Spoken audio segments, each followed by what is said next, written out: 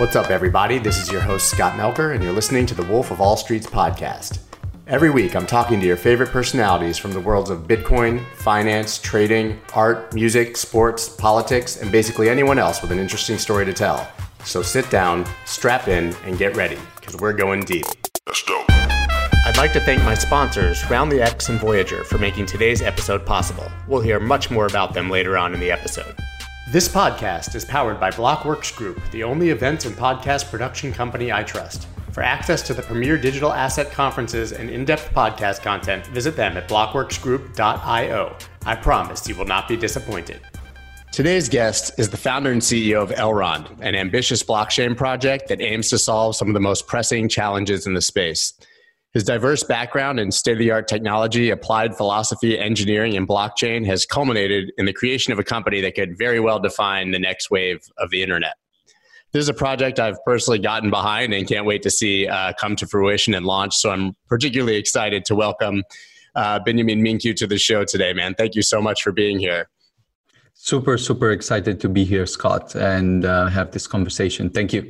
So I have to tell you, and I've mentioned this to you before, I was literally obsessed with The Lord of the Rings when I was a child. It was like my parents bought me 10 different versions of the book. I had the hardcover ones and old ones and posters, and Elrond was one of my favorite characters. So I'm going to assume that you named the project after Elrond from Lord of the Rings. I'd really like to know why. Yes, for sure. So Lord of the Rings is indeed this type of book that can mark your life, leave a mark on your life if you read it and understand it. And the idea behind the name for us was that Elrond is this guy who is immortal, super powerful, and then still bent on doing good. So we thought this would be a great aspiration to aim towards. So especially in the blockchain space, especially with all this stuff happening that we've gone through, I think Elrond will bring a kind of light in this space as we launch and move forward toward bringing the technology to the market. I guess it's better than going with like a Sauron or Saruman or having your logo be a big flaming eyeball. Indeed. That would make some interesting marketing stuff, but I would not want to have the one of the most let's say ambitious companies be the Sauron one. Yeah, probably makes sense.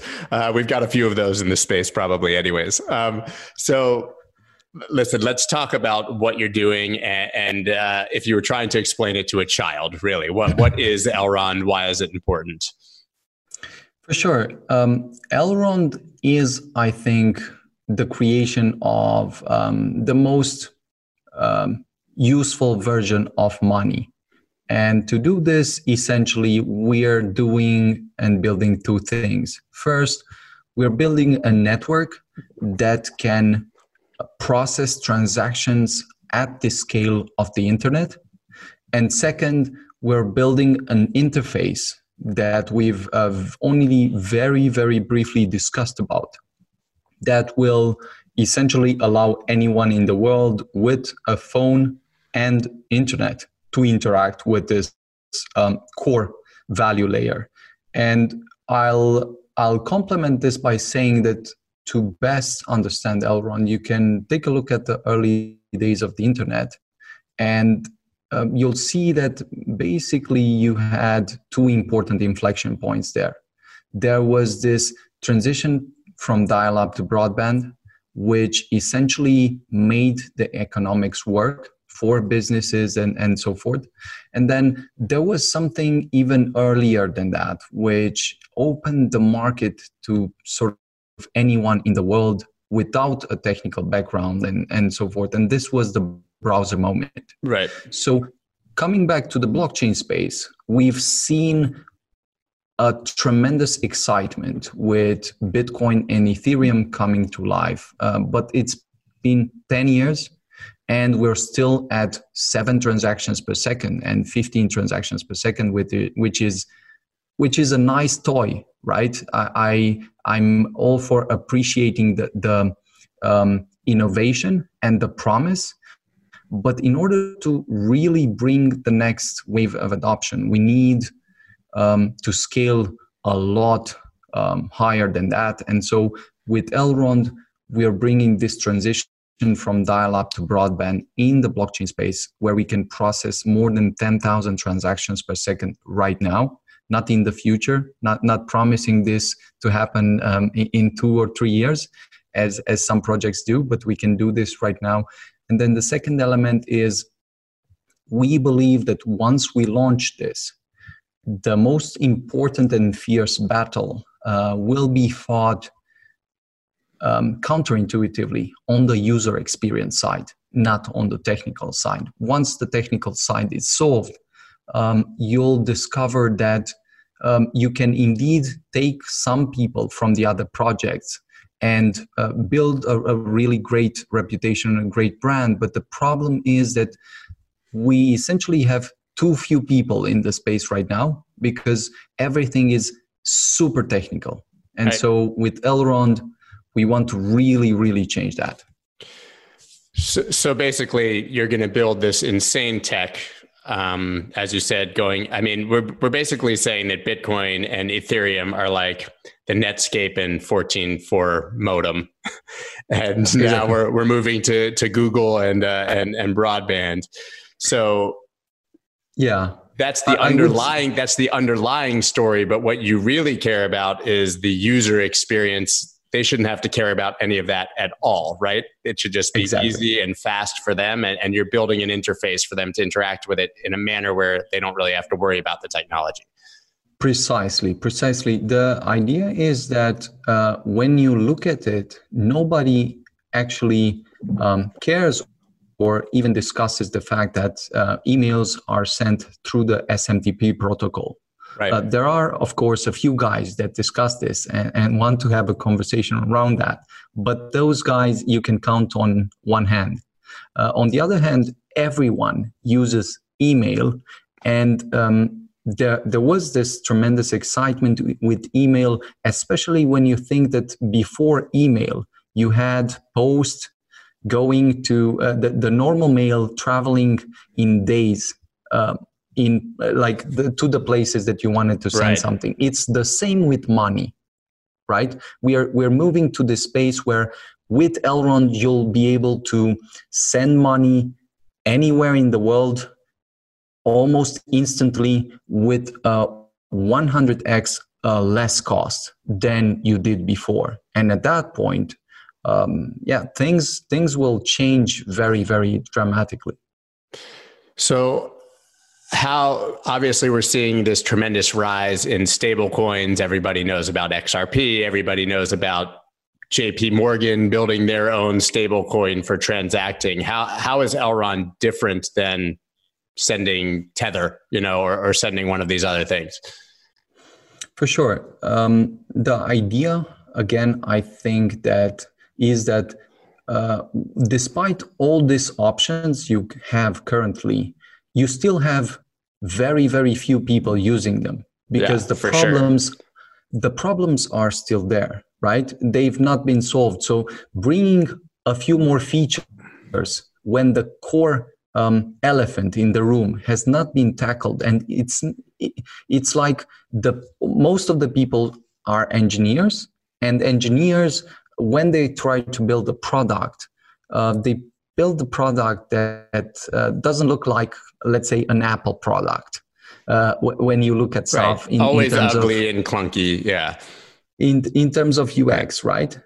But the point is that everything you see in the space, whether it's stable coins, whether it's this kind of financial instruments, lending, and so forth, all of this will be changed with an interface that redefines the experience, right? It's like the next wave of a few hundreds of millions of people will redefine the space, and you can offer all these features.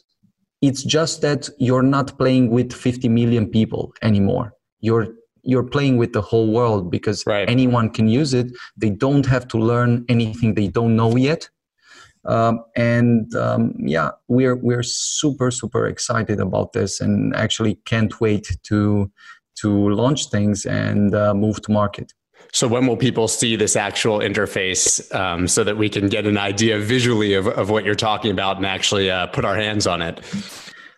I would say you don't have to commit to a certain date. a couple of weeks. We're pushing as hard as humanly possible to get this out. As soon as we have things, we'll announce them.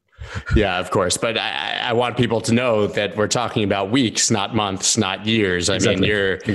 And this is kind of your final push in this time. What are you guys doing to get ready and have this out in a couple of weeks? I know that you've got some pretty exciting things you've had going on in the lead up.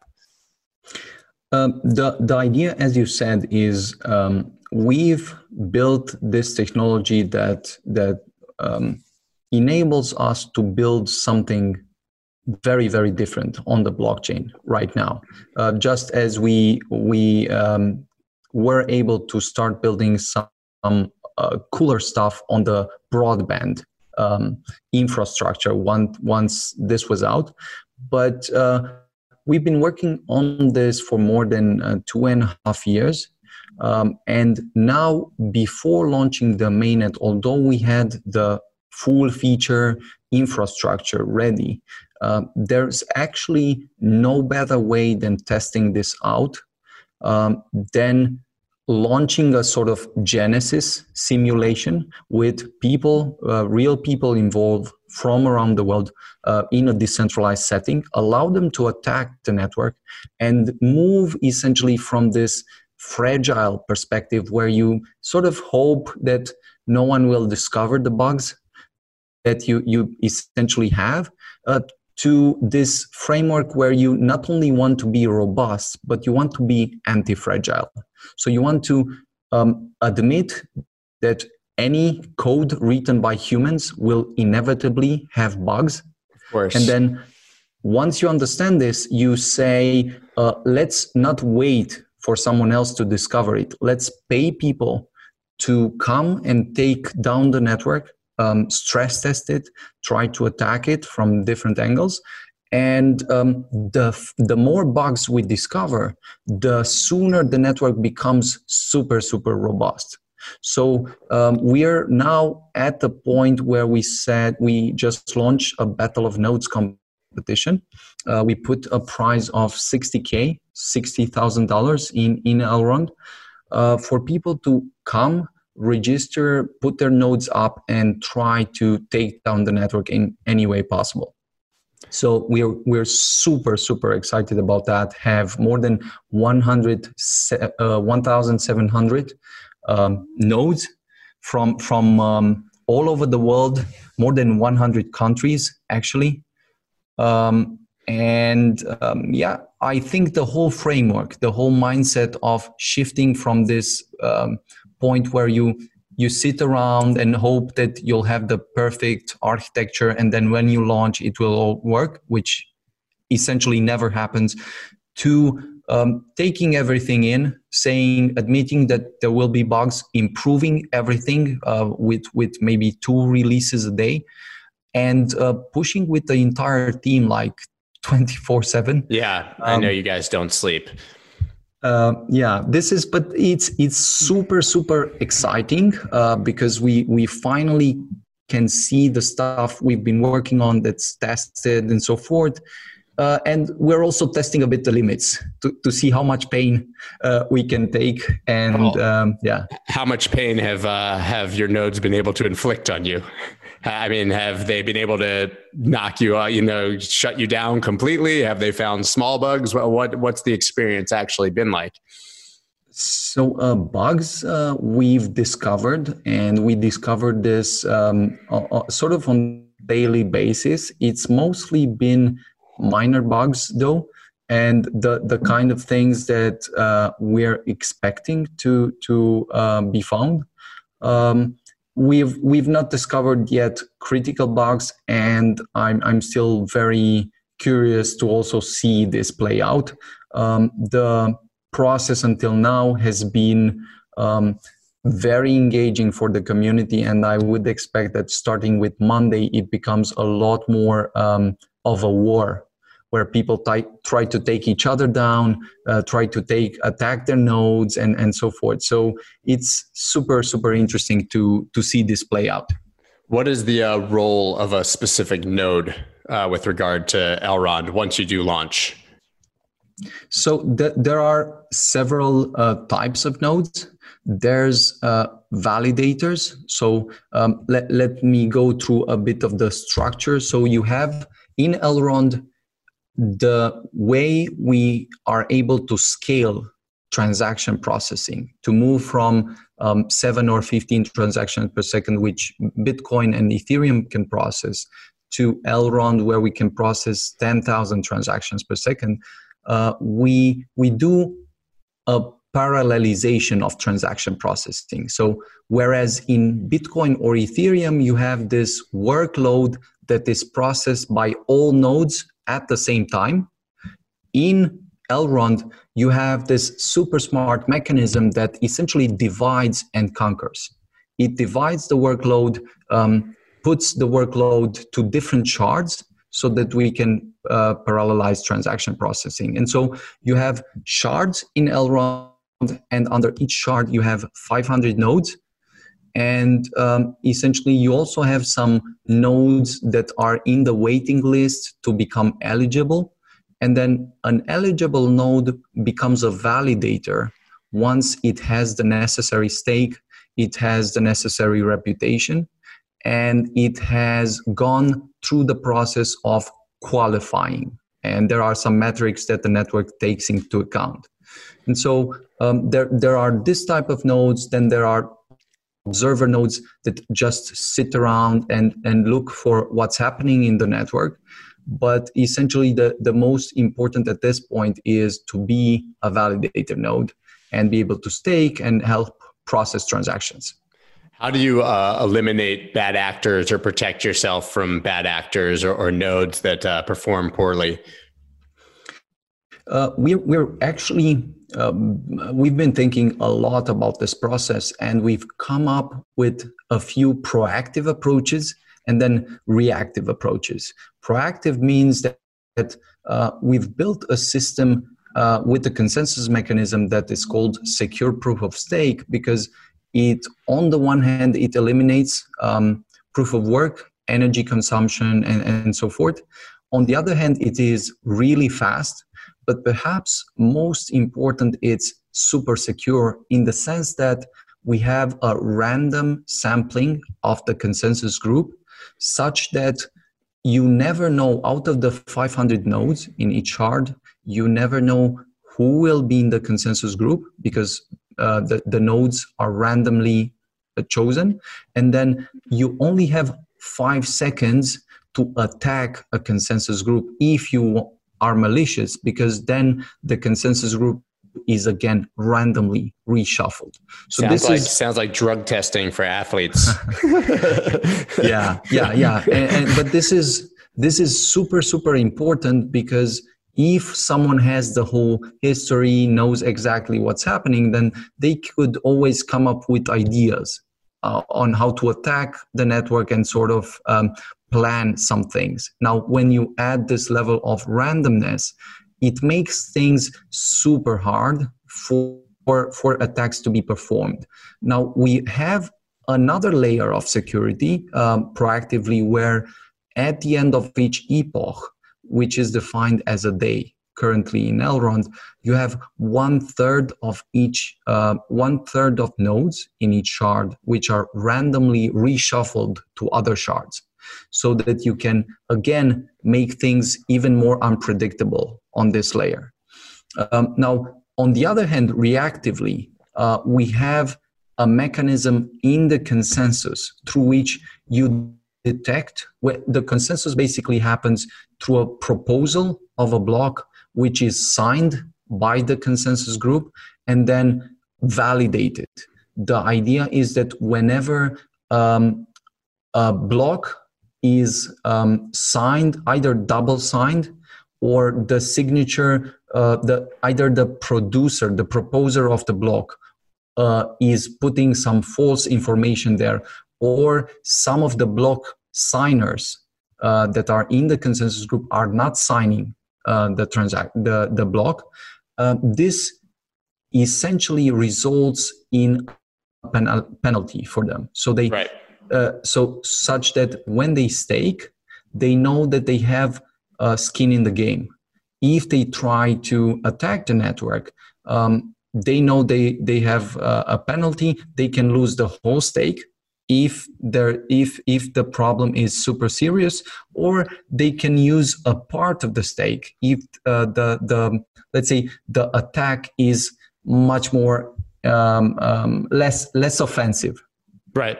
So there's different levels, but clearly, so the real answer is there's punishment, obviously, on the one side, but really there's tremendous incentive to be a good actor. Correct? I mean, more Elrond, more becoming a validator, and really it incentivizes people to behave well and be a part of a very positive community and build together. Yes, I think this is the fundamental role of a blockchain. So you have this in a very, very short description. Essentially, a blockchain is a database that is operated by a network of third-party independent participants, which are decentralized and are running the nodes self-interested. So they're not doing it out of benevolence, but rather because of their self-interest. And this is only possible through the economic incentive that is built in the blockchain.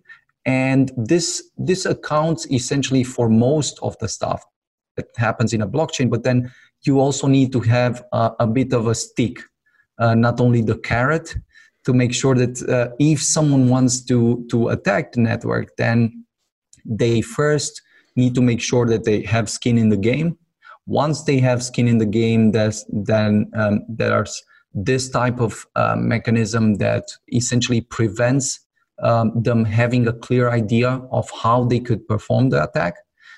Then there's this kind of economic disincentive where the more you have to invest to get the stake to perform the attack, at some point you'll start thinking, hey, if I need to pay 5 million or 10 million, why not help these guys and double that money and not waste my energy? Because at the end of the day, there are some psychological levels which, when reached, will trigger you to start thinking the other way around. So this is very, very interesting to think about, but then also very well thought out, so that whoever is interested in doing good and has a strong self-interest can make a really interesting profit and be part and contribute and help the community grow, as you said.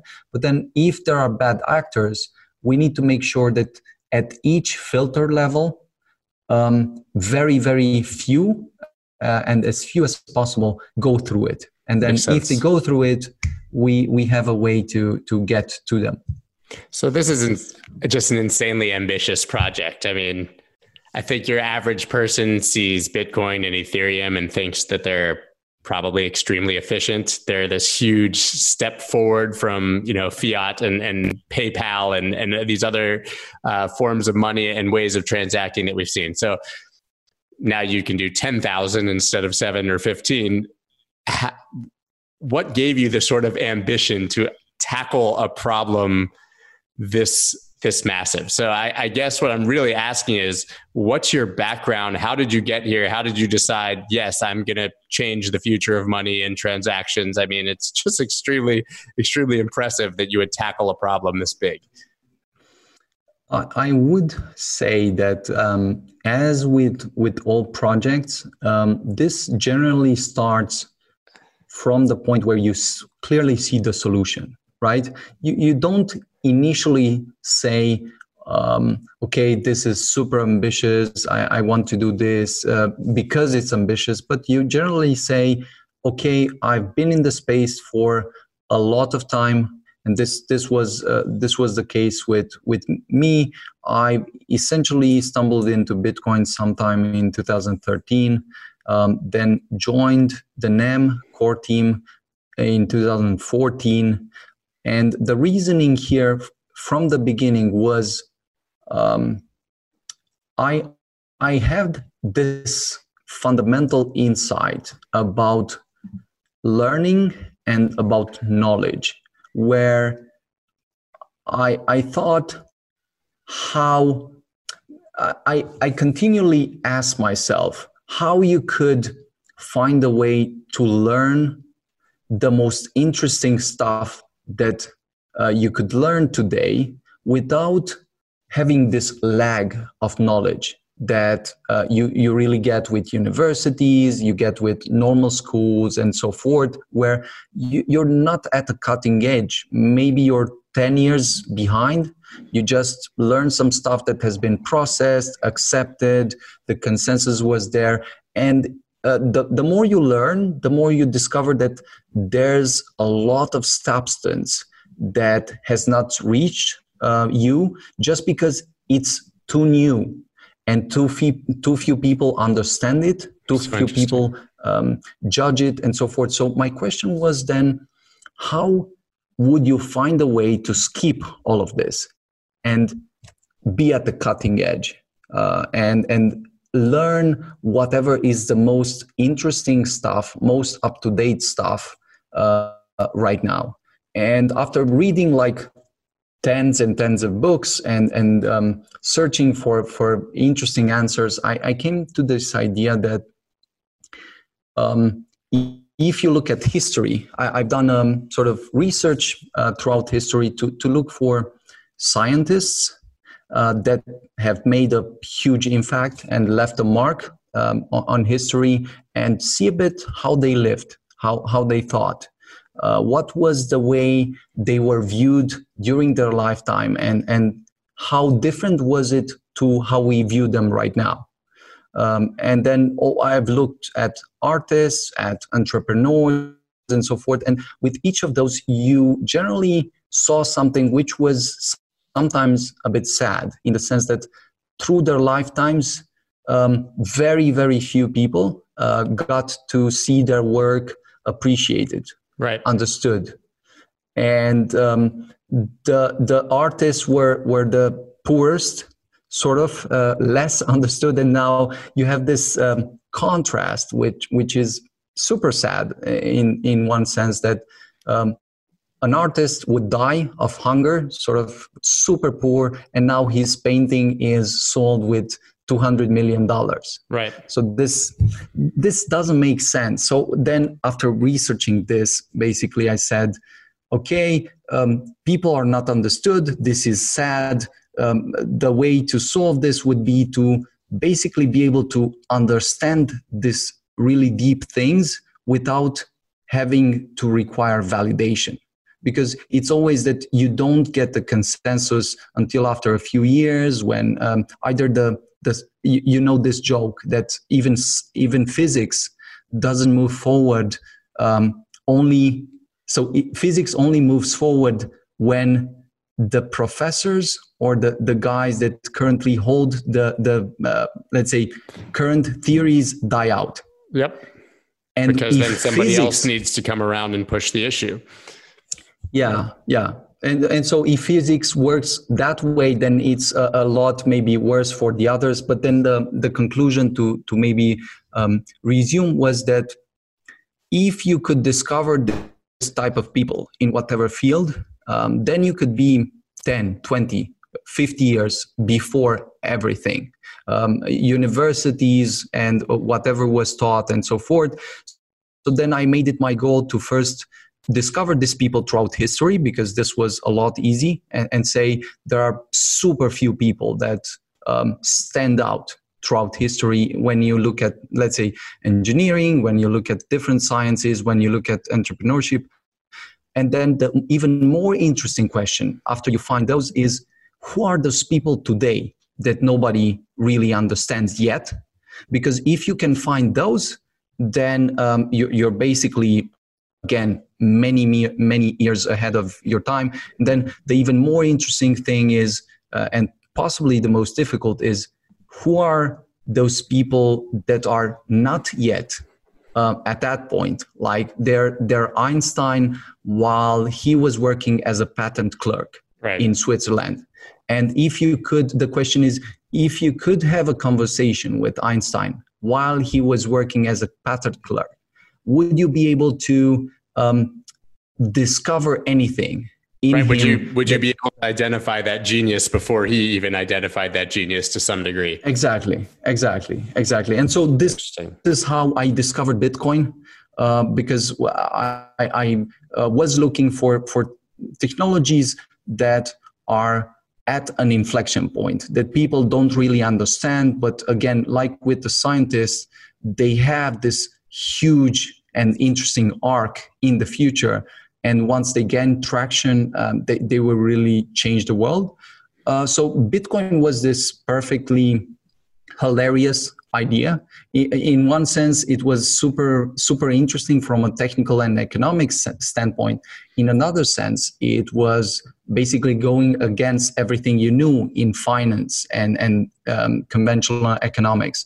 Right. So I moved with that. And then the next step for me was basically the conclusion to what I've researched before, which was if you want to go even one step ahead of what these people, let's say the most advanced, tell you, the only way is to start building stuff. Right. That's what happens at the cutting edge. So I said, then the best way to learn about the stuff is not only to read and discuss with people, but get involved. And so I got involved with NEM. And then after NEM, in 2016, I basically started a fund with my brother again to try to validate some of this core hypothesis that we could identify all the interesting architectures that were attempting to solve real problems, dissect the noise and see what was really meaningful.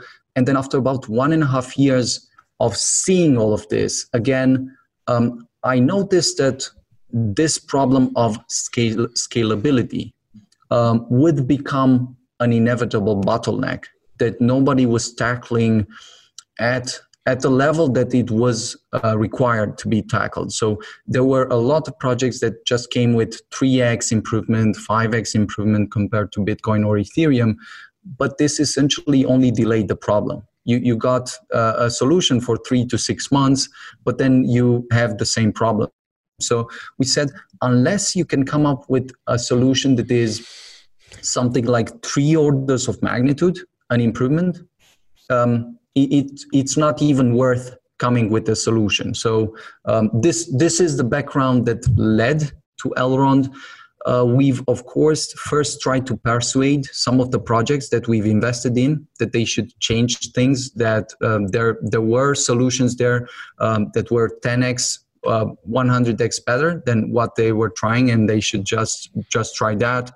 But it was always problematic with this type of discussion. Some of the people came from the academia, and while they understood a few things, they were super risk averse, not necessarily interested in trying this out, but more going the clear way where something was validated again and so forth. So at that point, we said we had enough money to not worry about money after the whole process. So we said, let's just build a team with which we can build rockets and solve this problem ourselves. This is essentially how Elrond started. RoundTheX.com is one of my favorite companies in the entire crypto space. What they do is take all your small purchases and round them up to the nearest dollar and invest that spare change into any of over 30 crypto assets of your choice. They integrate with your favorite exchanges so that you can view various exchange balances all in one dashboard and round up into different assets all at the same time. And they do all this without ever holding any of your Bitcoin. This is by far the best way to dollar cost average into Bitcoin. Go to RoundTheX.com and use the promo code WOLF for $4 in free Bitcoin after making your first roundup or purchase. That's RoundLyX.com and code WOLF for $4 in free Bitcoin. Are you sick of paying ridiculous fees to trade crypto? It's time you try Voyager. It's hands down my favorite place to buy and trade crypto, and it's 100% commission free. Voyager gives you easy access to more than 30 top crypto assets, and you can instantly transfer cash from your bank account so you never miss a trading opportunity. Even better, you can now automatically earn interest on your crypto holdings. Currently, they're offering 5% interest on Bitcoin and 6% on USDC. Yes, you heard that correctly, 6%. And there are no limits or lockups, which means your funds always stay liquid.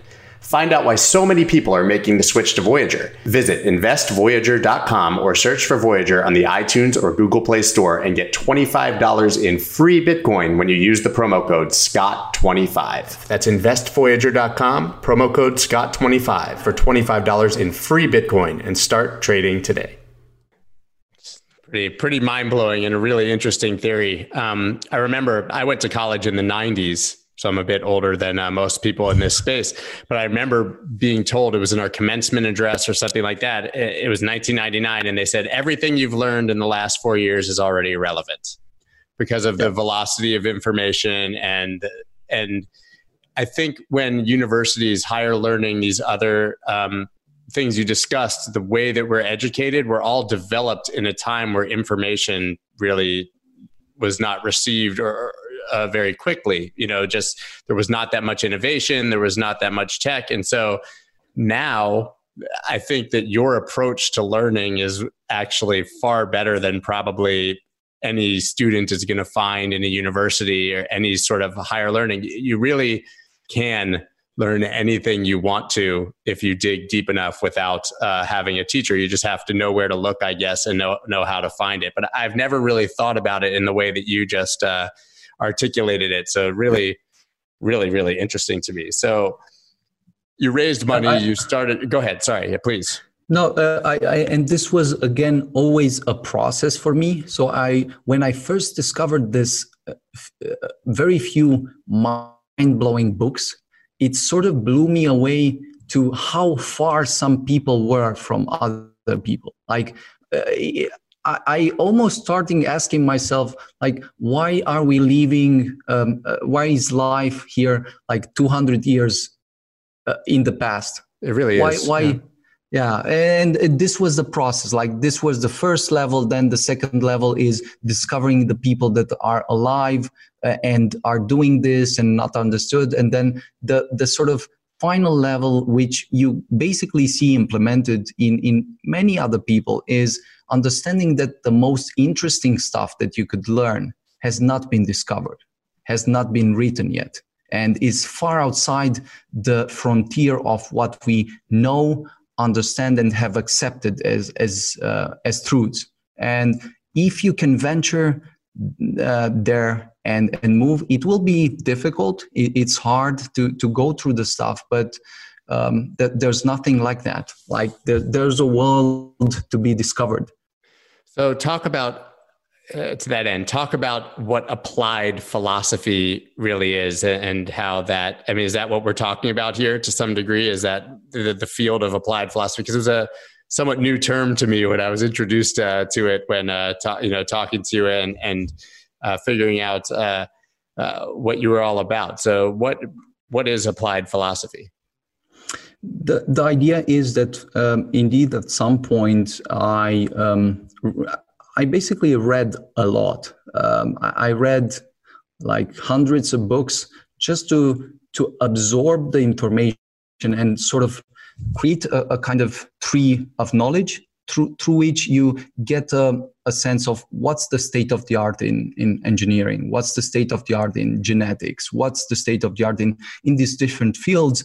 And then at that point, you sort of understand that in the fundamental principle is that the map is not the territory, that all these maps that we had throughout the time have proved false or incomplete.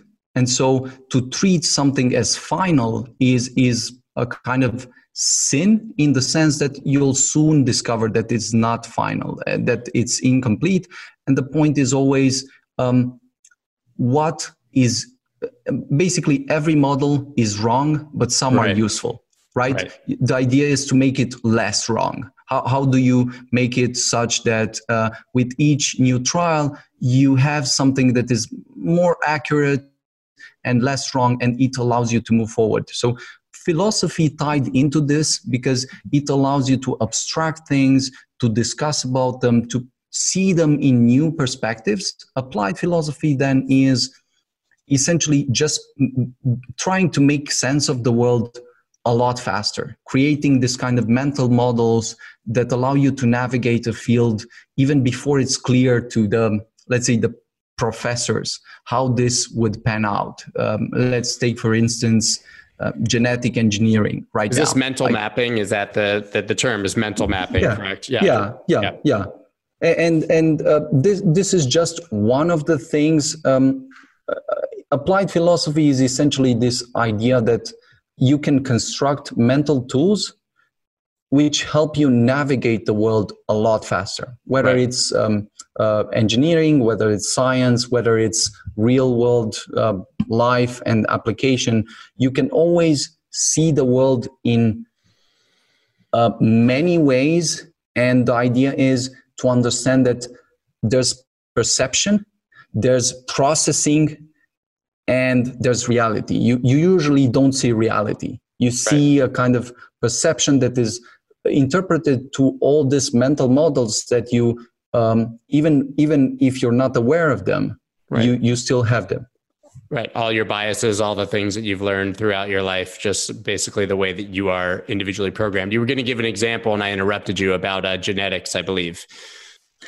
Yeah, I do think that, as I said before, there are very, very few technologies that can be put on the scale of evolution. So they have this potential to change things to such a degree that you will not recognize the world after that. Without it, right. And there are very few of those, and one of this is essentially genetic engineering.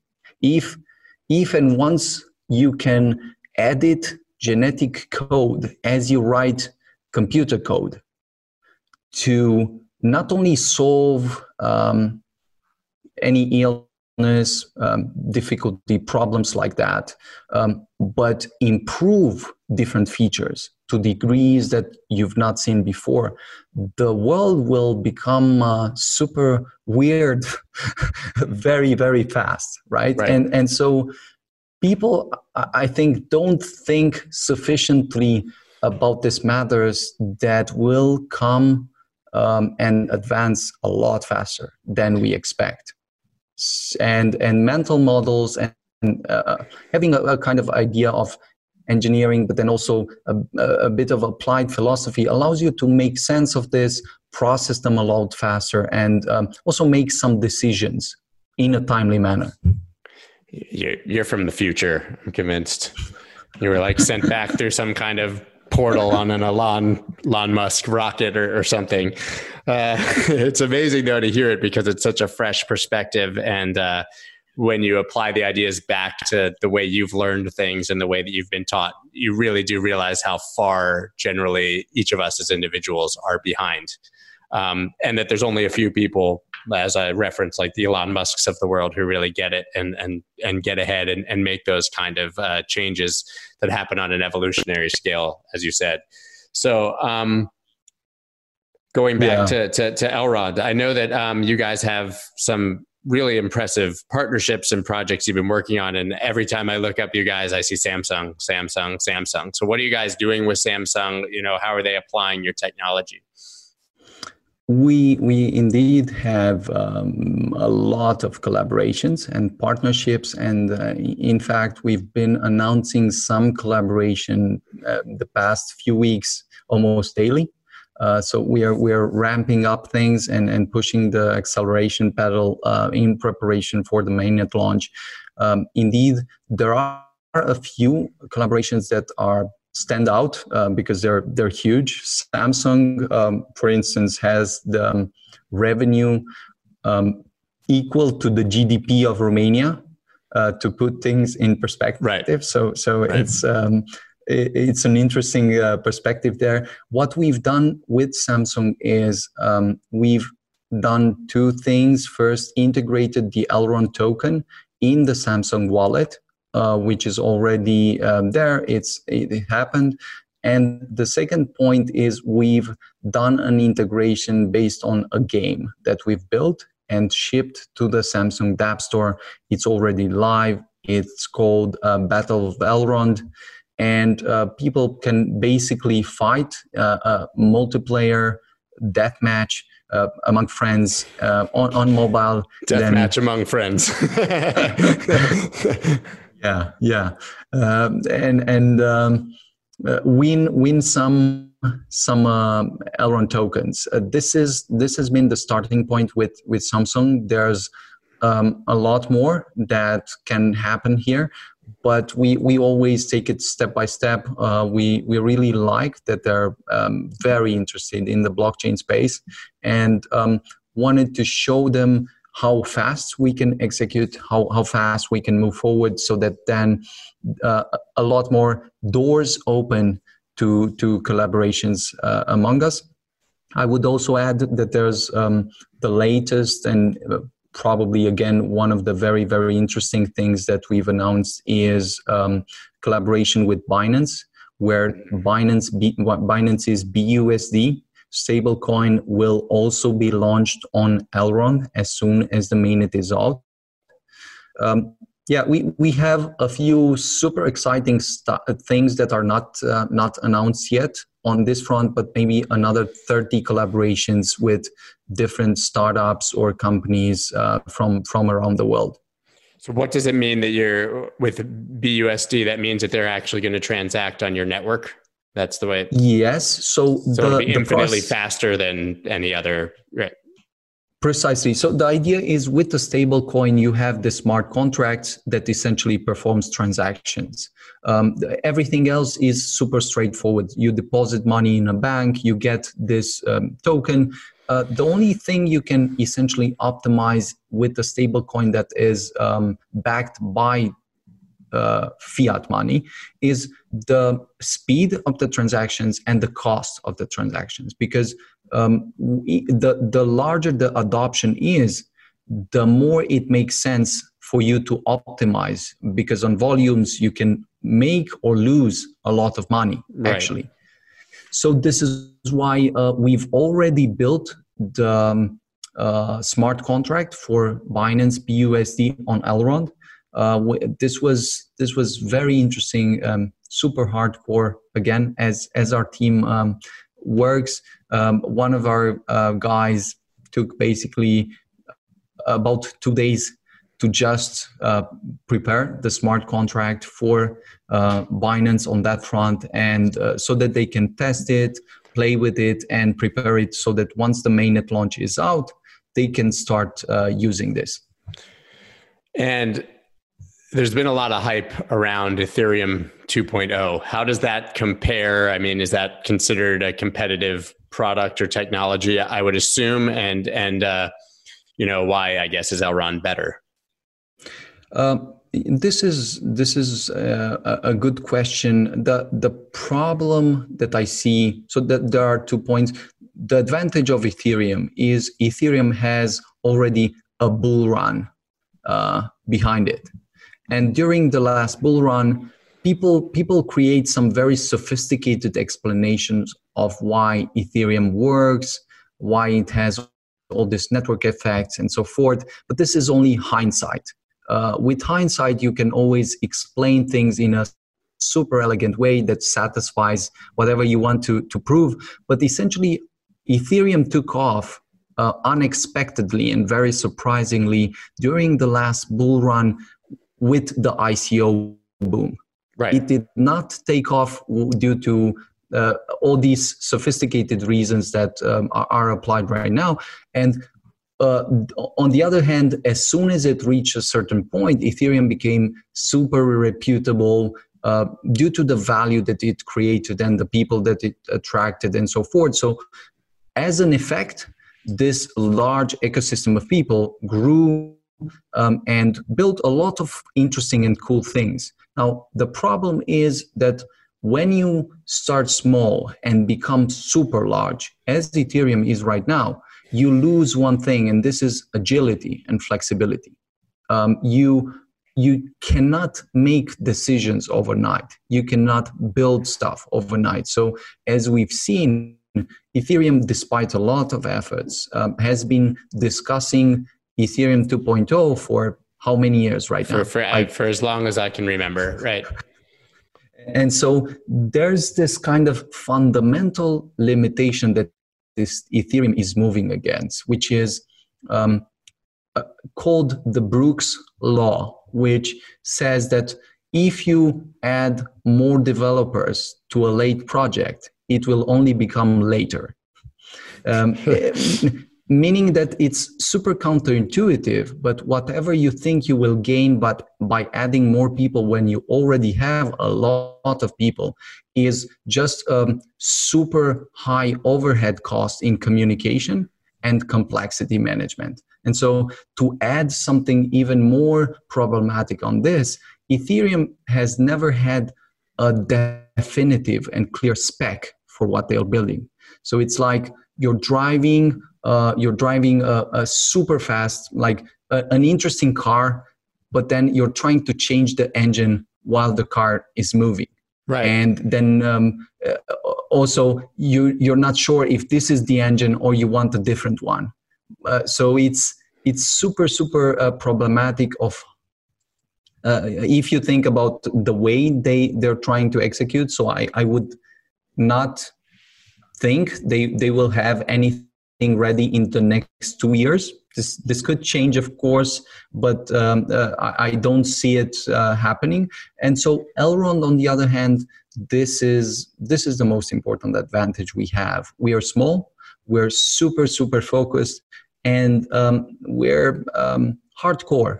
If we want to move some mountains, we'll not sleep a few nights and push things forward. And we have a clear, definitive idea of specification, and we're not going to launch in 2 years, but in a few weeks. So if you can process all of this with 10,000 transactions per second, then have the tools and so forth, if you can launch in weeks, nobody will care if you can bring the same technology in 2 years, right? Right. So basically, Ethereum was a very cool idea, but very early. It exploded because of speculators, not because of the tech, because of traders, really. People buying it because, and then through that, it gained such crazy name recognition and people building on it that it actually got too big for the existing technology. And now you have a situation where any even small change could potentially destroy everything that's already on the existing network in the first place. And so a huge mountain to move to get to the point where you could actually change anything significantly. I mean, that's the gist of it? Yes, I don't think so. I don't think they will disappear. To be precise, I don't think so too. I mean, they're first to market to whatever degree. Exactly, it's the household name. Exactly. I think they will have some value. I just think that the current blockchain space is not even 1% of what we could have as an adoption curve. If you understand the potential, the market that we could target, that we could bring in and so forth, and the economics of it. And so I don't think, on the other hand, that Ethereum will lead the next wave, just because Ethereum is sort of stuck in the past with this legacy technology that they need to manage. It's like I do think that if Vitalik would build Ethereum right now, he would probably go with what we have in Elrond. Yeah, he would do it very differently. I'm pretty confident. Yeah, Ethereum is like when you look at the controls of the space shuttle, which are still like computers from the 1970s and 1980s, and you're like the SpaceX rocket that just went up with the flat screens. But they were still, the crazy thing is that it's a funny aside, but they were still sending, space shuttles into space with technology and computers from 10 to 15, 20 years before, because it's kind of a similar example. They were never able to advance the technology without taking the entire thing apart, which they didn't have the funds or means to do. So it's actually kind of a funny way to look at the two things. Yeah, I think. I totally agree. I think in your analogy, the idea is that as long as you don't have an alternative and things work, okay, they're good enough. When you have an alternative or things don't work and you're constantly frustrated that they don't work, and then an alternative comes along, at that point, a lot of interest will just move as fast as possible. Right. And I think right now is the perfect moment because of the macro landscape, then also the technology starting to be ready and just in time. Well, sadly, a few space shuttles exploded, as a result of the technology not being advanced. So there really was something that needed to change. And as we say in America, though, if it ain't broke, don't try to fix it. It's kind of a classic saying here. So since you're from the future, can you tell us who's going to win the next presidential election here? I really need to know, or if Bitcoin's going to reach $1 million, like all the mega bulls tell us. No, for sure. No. I think this will play out very, very interesting on both fronts. Yeah. It's super funny if you look at 2020 compared to all the other years. It's almost like it's fictional.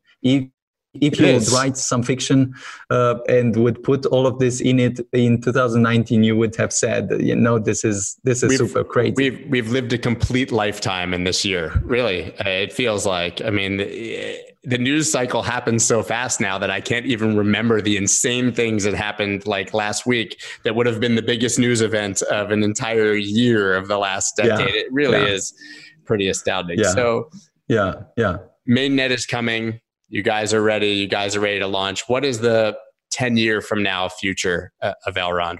Or are you already ahead in your mind and trying to figure out what the next thing is once this is going and running? No, I do think Elrond will play a crucial role for the future because essentially, I think blockchain will be the most important global GDP multiplier since the internet.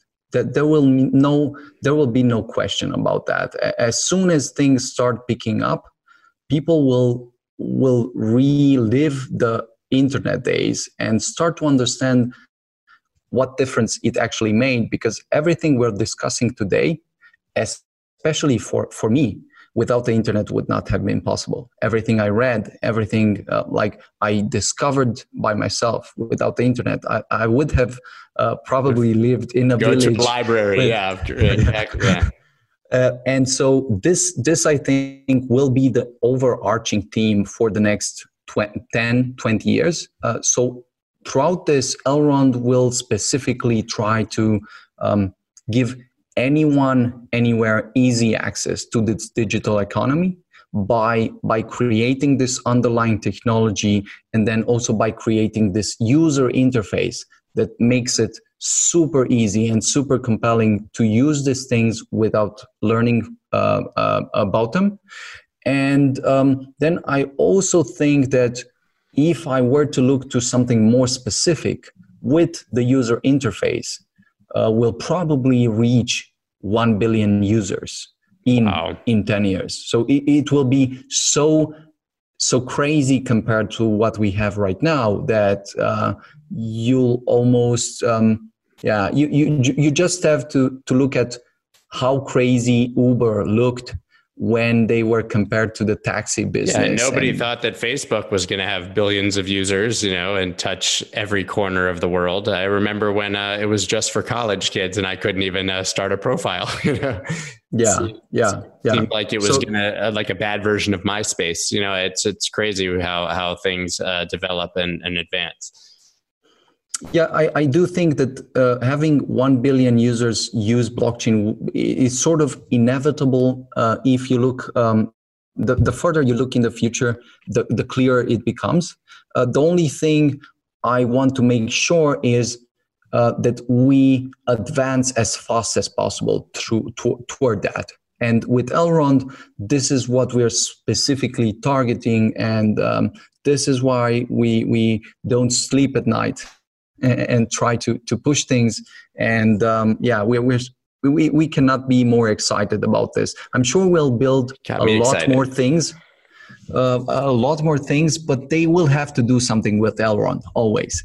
Yeah, that makes sense. Well, you got me really, really, really, really excited again, because as I touched on in the beginning, I was already excited. So, I'm really thrilled that you're pushing so hard, because I think it's going to be huge. And it's funny, every time I interview any CEO in this space, the idea of inevitability comes up, and it's never a question that I ask.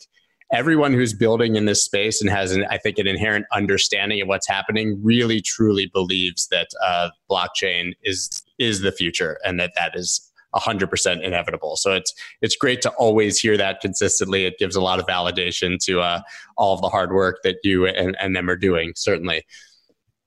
Yeah, so. I would also add that there's always a cost of opportunity for the future. So that you could improve things, and even if you think that at some point they will become inevitable, I do think, on the other hand, that they're only inevitable if enough people are really pushing as hard as possible toward that. And since a lot of people are still unbanked, a lot of inefficiencies can be found in the economy, and with the current general macro landscape, it's super problematic. People like normal people, average people, are starting to ask really interesting questions, because you have to start asking them. Otherwise, you might be super sad that you did not do this.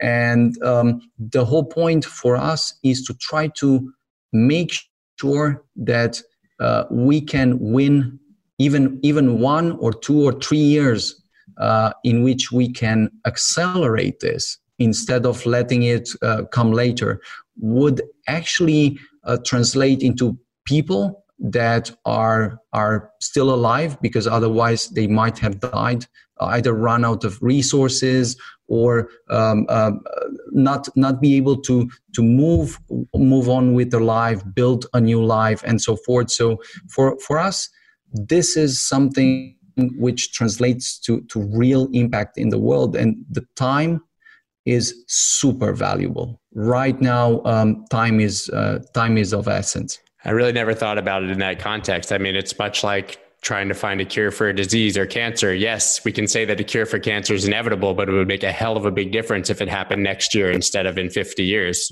How many lives you would save. In your case, how many unbanked people could be banked? How many people could cross borders and really change their lives? It's a really eloquent way to put it. I love that. So where can everybody follow you moving forward? Make sure that they don't miss the mainnet. Follow Elrond. What's the best way to keep up with you? Elrond.com. First, they can see all the informations about the project there. We have a newsletter. We have Elrond Network on Twitter, and myself on Twitter, Beniamin Mincu. And we also have Telegram groups, a super excited community to just help with answering questions, with being there. I would also add that since the network, the mainnet launch is coming, it's super exciting to get involved right now. If people are developers, they can start playing with the technology. If they're just validators and so forth, they can start experimenting with the network that will prove some very, very interesting points during the next period. And then if they're just enthusiasts, again, they can engage with the community and become part of it. So we'd love to hear any kind of feedback and have people come and start using Elrond. Awesome. Well, thank you so much for your time. You definitely blew my mind. And I'm very impressed with the way that you think. And I think it's going to give people a different perspective on not only what's possible with blockchain, but what's probably possible individually with them if they sort of break out of the constraints of the way that, they're expected to live their lives and sort of the path that we've all been put on. So I appreciate you sharing all of that. And I look forward to definitely doing this again in the future. Maybe you'll have to come back after the mainnet's running and you've changed the world. Yeah, for sure. Thanks a lot. Thanks a lot for the conversation. Super, super great to be here. And I'd love to come back and continue. I think Elrond will be here for the long term. And very, very happy to continue the conversation. Thank you. I believe you. Thanks. Let's go. Hey, everyone. Thanks for listening. New episodes go live every Tuesday at 7 a.m. Eastern Standard Time. Links to our Apple and Spotify channels are in the show notes. You can also follow me on Twitter @ScottMelker to continue the conversation. See you next week.